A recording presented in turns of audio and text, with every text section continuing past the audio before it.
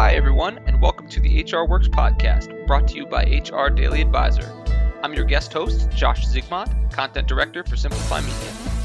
The HR Works podcast provides clear, relevant, and actionable information on topics that matter to you, the HR professional. When you're armed with the best practices and strategies to attract, retain, and engage top talent and deliver exceptional service to your organization, HR just works. In today's episode, we're joined by Catherine Zaki, Head of Global Talent at Cisco Meraki, a cloud-managed IT and network solutions company. For over a decade, Catherine has created and executed strategic HR, talent acquisition, and talent mobility initiatives at Cisco. Integral in transforming Cisco's talent strategy, Catherine has led the groundwork for talent to move fluidly toward the highest priority areas of the organization, and she has been integral in enhancing employee growth and engagement, along with saving significant costs from the organization.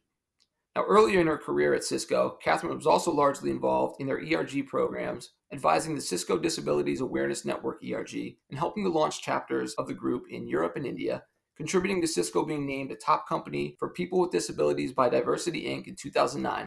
So we've got Catherine on today really to learn about how ERG fits into the current workforce and the current strategies of organizations in 2022 and beyond. So Catherine, welcome to the HR Works podcast. Thanks. Happy to be here. All right, well, happy to have you on. So to get you introduced to our audience, can you start us off by taking us through your career path a bit more and just sharing with us what led you to pursuing a career in human resources and people operations? Absolutely.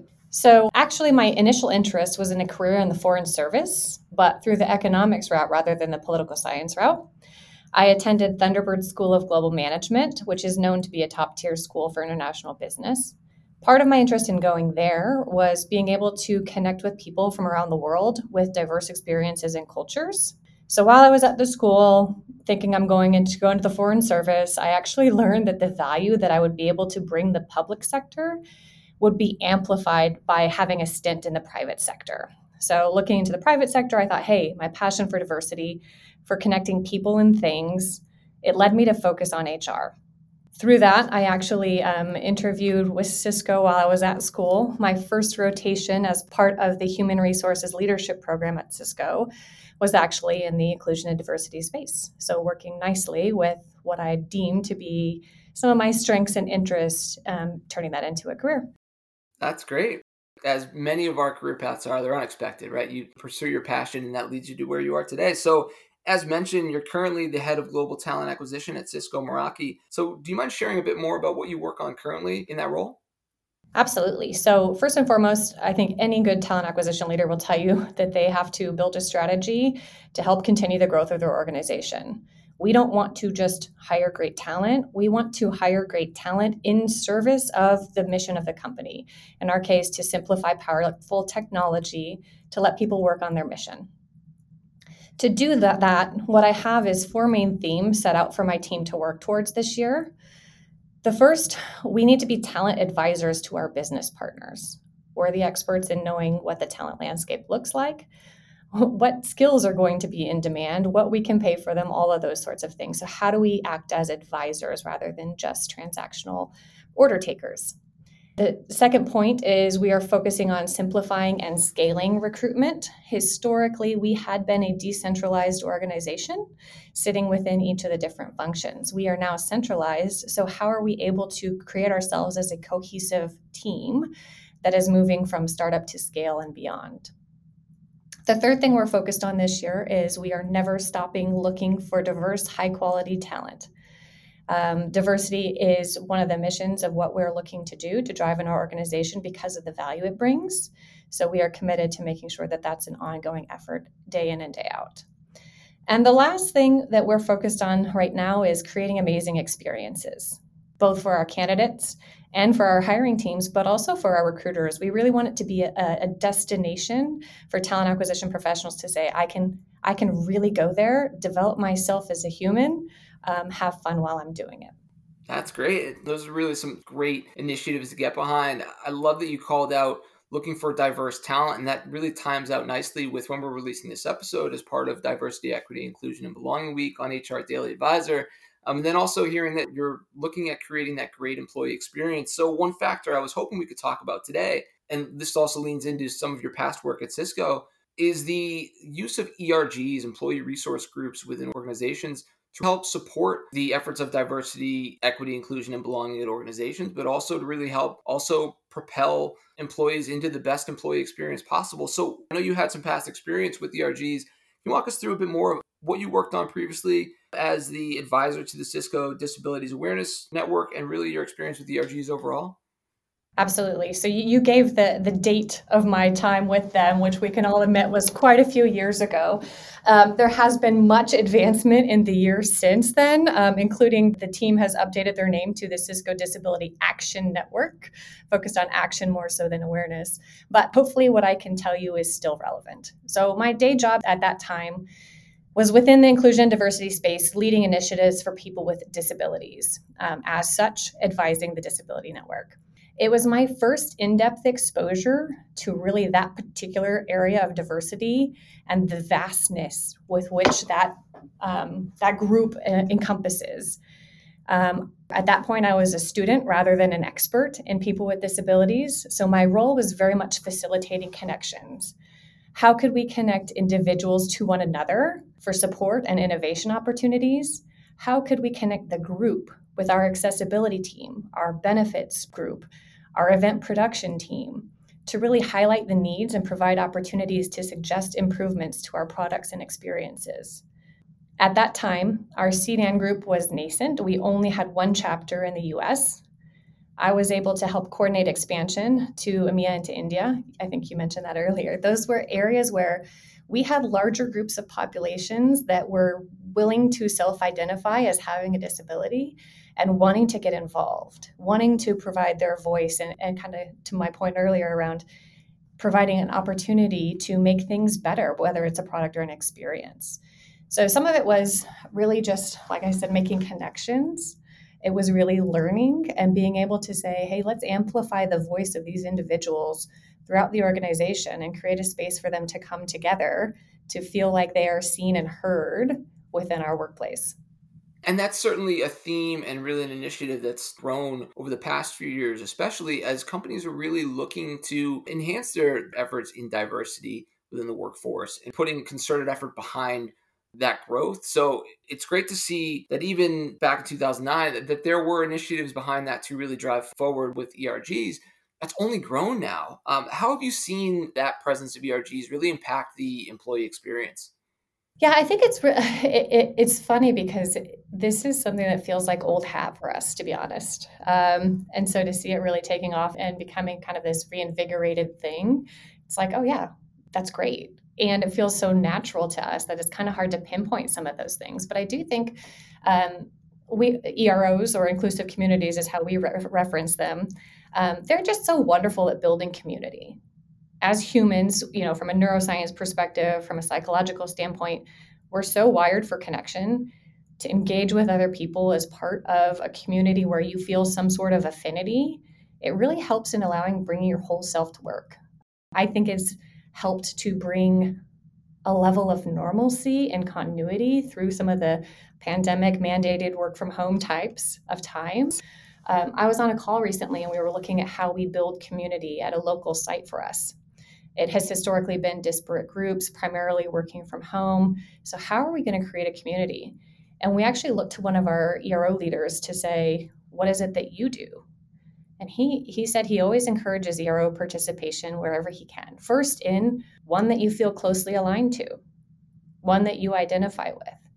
And then secondarily, align yourself with an ERO of something you're intrigued to learn more of or to be an ally for.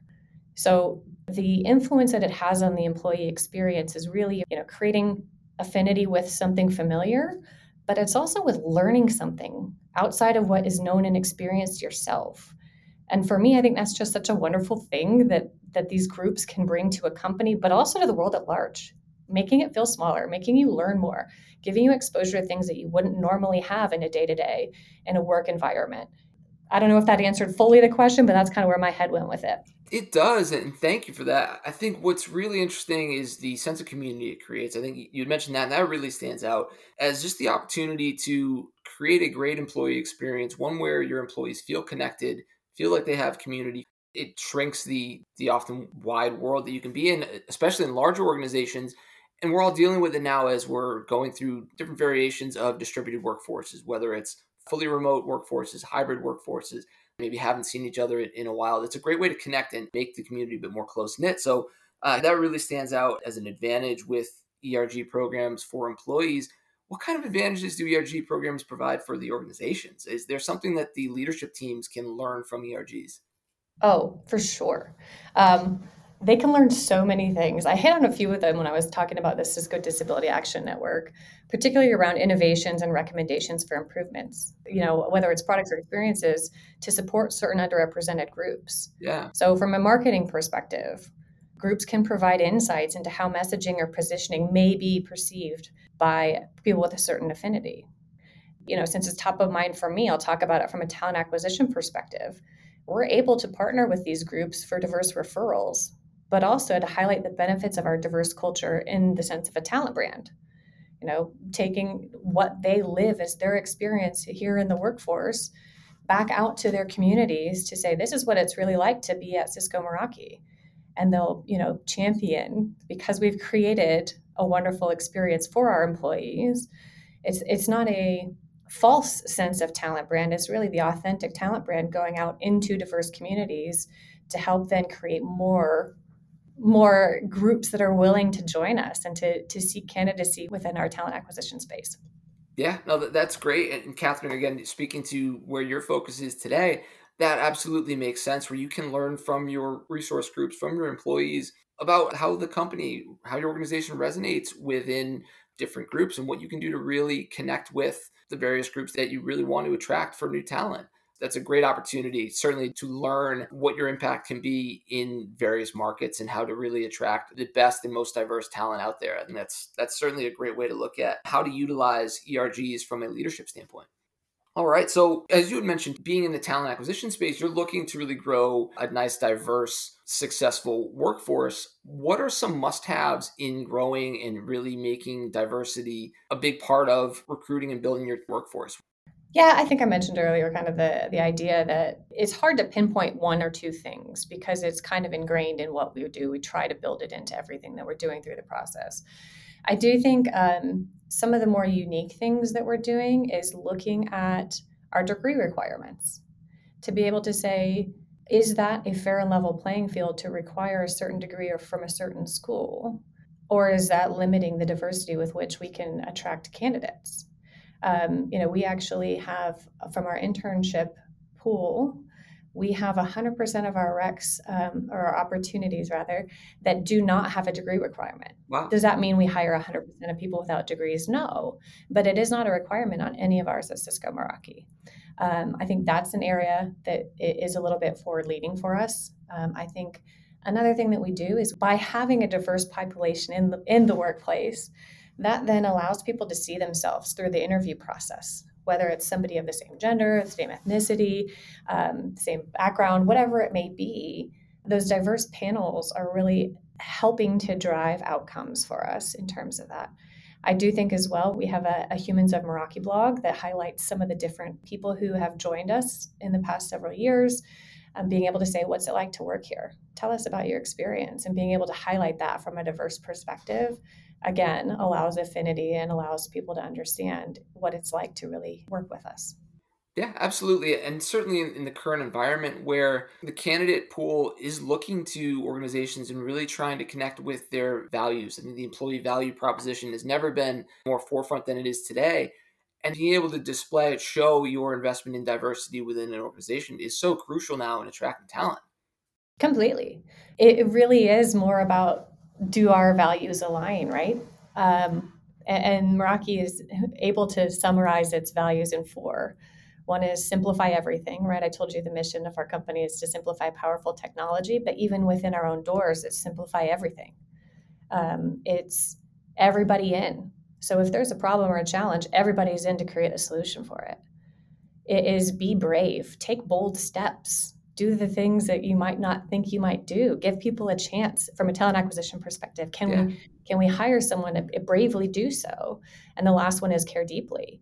And I think being able to care deeply for your customers, your partners, but also the employees and the candidates, people can resonate with those no matter where they are in the diversity spectrum.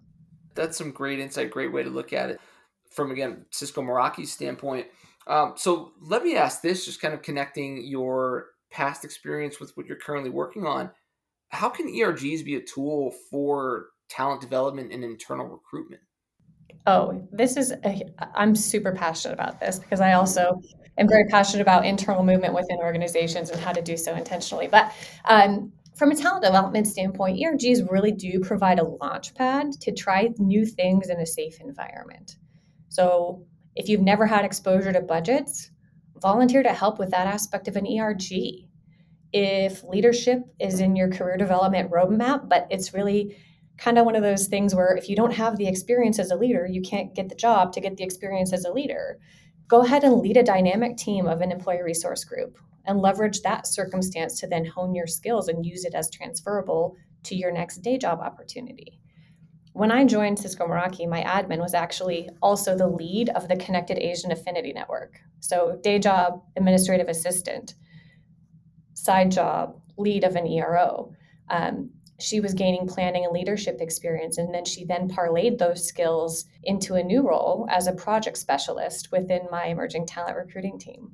So I think that it really does drive, from a talent development standpoint, just a safe environment to test out things and get yourself set up for whatever's next in your career journey.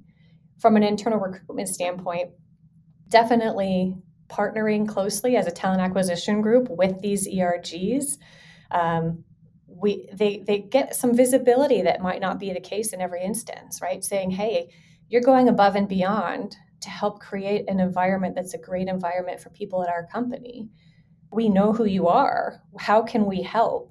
And it's not that we wouldn't help others, but it's just the visibility and proximity, I think, is something in which we see exposure to different skills in a different way from people who may participate there.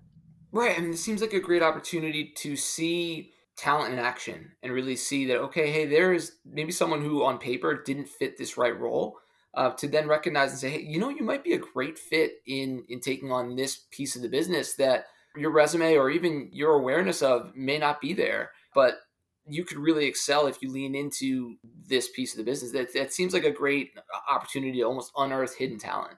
Yeah, I think that's a good way to put it. And you look at too, where the importance of networking, especially in this growing culture of both upskilling and advancement. ERGs seem like a great resource for networking, for growing, and almost building natural mentorship too within organizations, which can only help as you're focusing on advancing even within Cisco Meraki. What a great way to have young, new employees connecting with established employees and learning from people who are doing it. Completely. And I think not only mentorship, but I think it builds confidence. Sure. Regardless, right? When you know more people, when you feel like you're in a psychologically safe place, there's a little level of confidence that gets boosted there too, that then helps you show up differently in the way that you're doing work. I could not agree more. So, Catherine, seeing as you really helped advise and build that successful ERG with, at the time, Cisco Disabilities Awareness Network, you've clearly seen what makes ERGs work and be successful, or EROs in the case of Cisco Meraki. So what are some things you've seen that make for a successful ERO or ERG program? Yeah, I think success in these programs comes from a few different factors. Number one, defined goals and outcomes. What are we trying to get after? What does success look like for us? Number two, really committed leadership.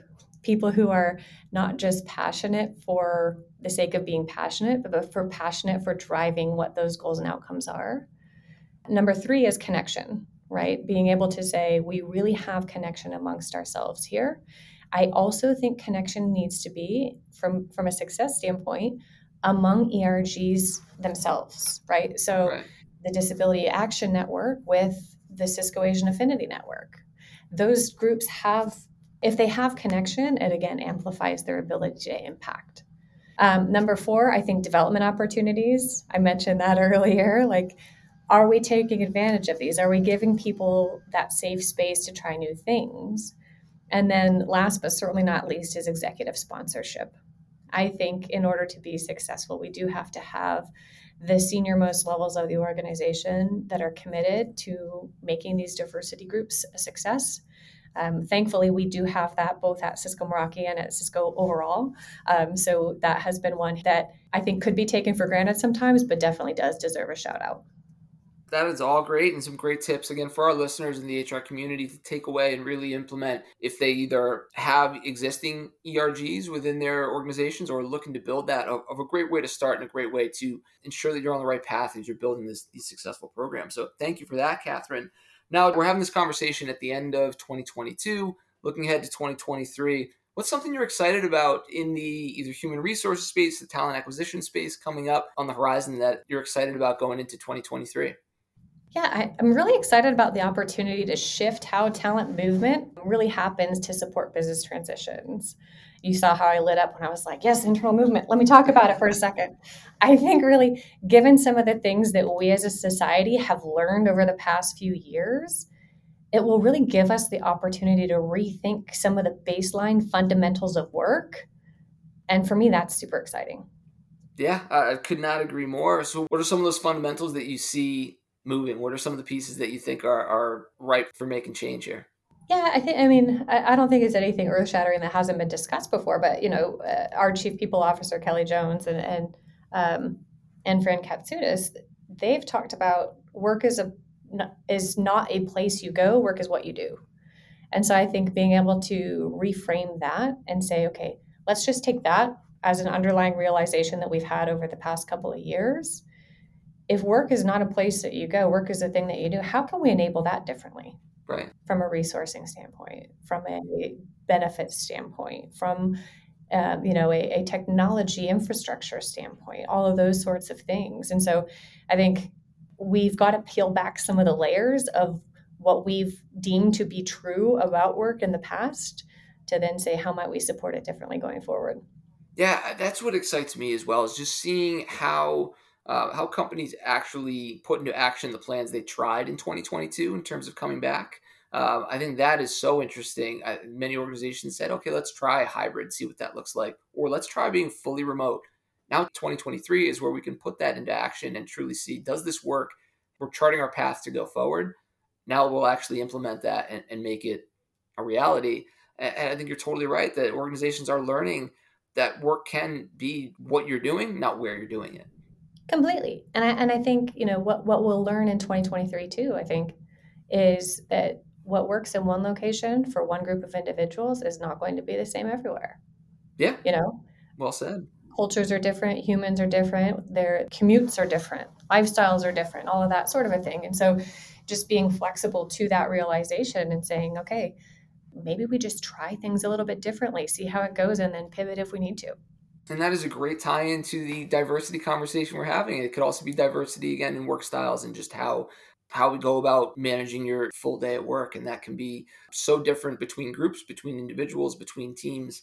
So nice job bringing it full circle. So I appreciate that, Catherine. So again, you mentioned learning and what we're learning as organizations, as leadership teams, as employees. What have you learned, though, over the last few years? Since 2020, so many of us have learned something about ourselves that we've been able to implement into our working lives. So is there something you've learned that you've been able to implement that's made you a better leader? Oh, for sure. There are so many. I think this has been one of the most high learning periods of my life, to be honest, just given the circumstances. But one of the ones that stands out for me the most is really that you need to be well to lead well. Needing to prioritize downtime, to establish boundaries when there's seemingly boundaryless space. That really helped me to lead more effectively because I was in a better headspace, but also more empathetically to understand that people are going through some stuff, right? Encouraging well-being and a sense of team and really having each other's backs through this. That was a big learning for me. The other big learning, I think, is really focusing on what we can control. Understanding that we're never going to have a crystal ball about what the future looks like. There could be a global pandemic that turns everything upside down and tomorrow doesn't look like today. Right. So how can we use what we know today to make the best decision possible with the information we have, and then be willing to pivot, be willing to be agile and say, you know what, hey, things changed. That might not be the direction we want to go anymore. Let's reevaluate and come back to center. I love that. Yeah, the agility piece, I think, is something that so many of us have had to learn and adapt to and accept over the last few years. It certainly made some teams stronger. That may be an area where teams had struggled, where you said, okay, I had a 5-year plan in place. That doesn't exist anymore. And you need to be able to be more in the moment while still planning ahead, but knowing that there could be some flexibility. I mean, that's certainly great to hear that that's something you learn. So thank you for that, Catherine. And then, do you have any advice that maybe you received throughout your career that you've leaned on that's helped you and made you successful that you could pass along to our listeners? There is. I almost hesitate to share it because it's so simple, and I may be risking telling people what they already know. But I really think the best advice that I've received is really speak the language of the business. We can be the experts in our field, but we need to be able to articulate it in a way that really matters to the end user, to our business partners, to the client groups, to be able to get more things accomplished and more effectively. We see it happen a lot with HR professionals because it is a very unique world that has a lot of direct knowledge base and content expertise. And we want to share. We want people to know that we're experts, but really being able to influence by understanding what the other cares about and what's going to get us to our goal faster. That's one that I think I heard it probably, 7 years into my career, and it stuck with me ever since. Of think through what was going to impact them and speak in a way that they understand. Great advice. And I'd urge you to not downplay that because it really is useful. We received something similar. We asked that question of a lot of our guests and had a similar response a few weeks ago in an interview with Abby Buck, Chief People Officer for Collective Health. And she said, know your business. And I think that's so essential, is to understand how the work you do impacts the business and what the ultimate outcomes are, so that you are, as you mentioned, speaking to your end users. I think it's so essential just to understand the business you work on. It really is. I'm glad Abby and I are aligned. Oh, you certainly are. Well, all right. So we're here with Catherine Zackey, Head of Global Talent Acquisition at Cisco Meraki. Catherine, for our listeners who are interested in learning more about Cisco Meraki, do you have a website we could send them to? We absolutely do. It is Meraki, meraki.cisco.com. And if you're interested in looking at careers with us, /careers. Okay, perfect. Well, thank you for sharing that, Catherine. Catherine, before we wrap, the one question I do ask all of our guests, it's all about motivation. So when you wake up in the morning and your feet hit the floor, what's the one thing that gets you motivated to start your day? I think on a personal note, it's definitely my kids. Nice. Having them, light up and have a great day and get them started on the right foot is one. I think from a professional standpoint, it's my team. I am very much driven by a healthy, vibrant team, and being able to commit to that and support them. That's definitely what motivates me. Perfect. Those are great motivators to get going. So look, again, Catherine Zackey, Head of Global Talent Acquisition at Cisco Meraki. Thank you for joining the HR Works podcast. Thank you for digging back into some of your history there and sharing some experiences with ERGs from the past, but also what you're currently working on in the present with talent acquisition at Cisco Meraki. So again, thank you for joining the HR Works podcast. I hope we can keep this conversation going and have you back again in the future. Absolutely. Thanks for having me. All right. Thanks, Catherine. Thank you for listening to the HR Works podcast. Be sure to check out our new episodes every Tuesday. Follow us on all major streaming platforms, including iTunes, Spotify, and Amazon Audible.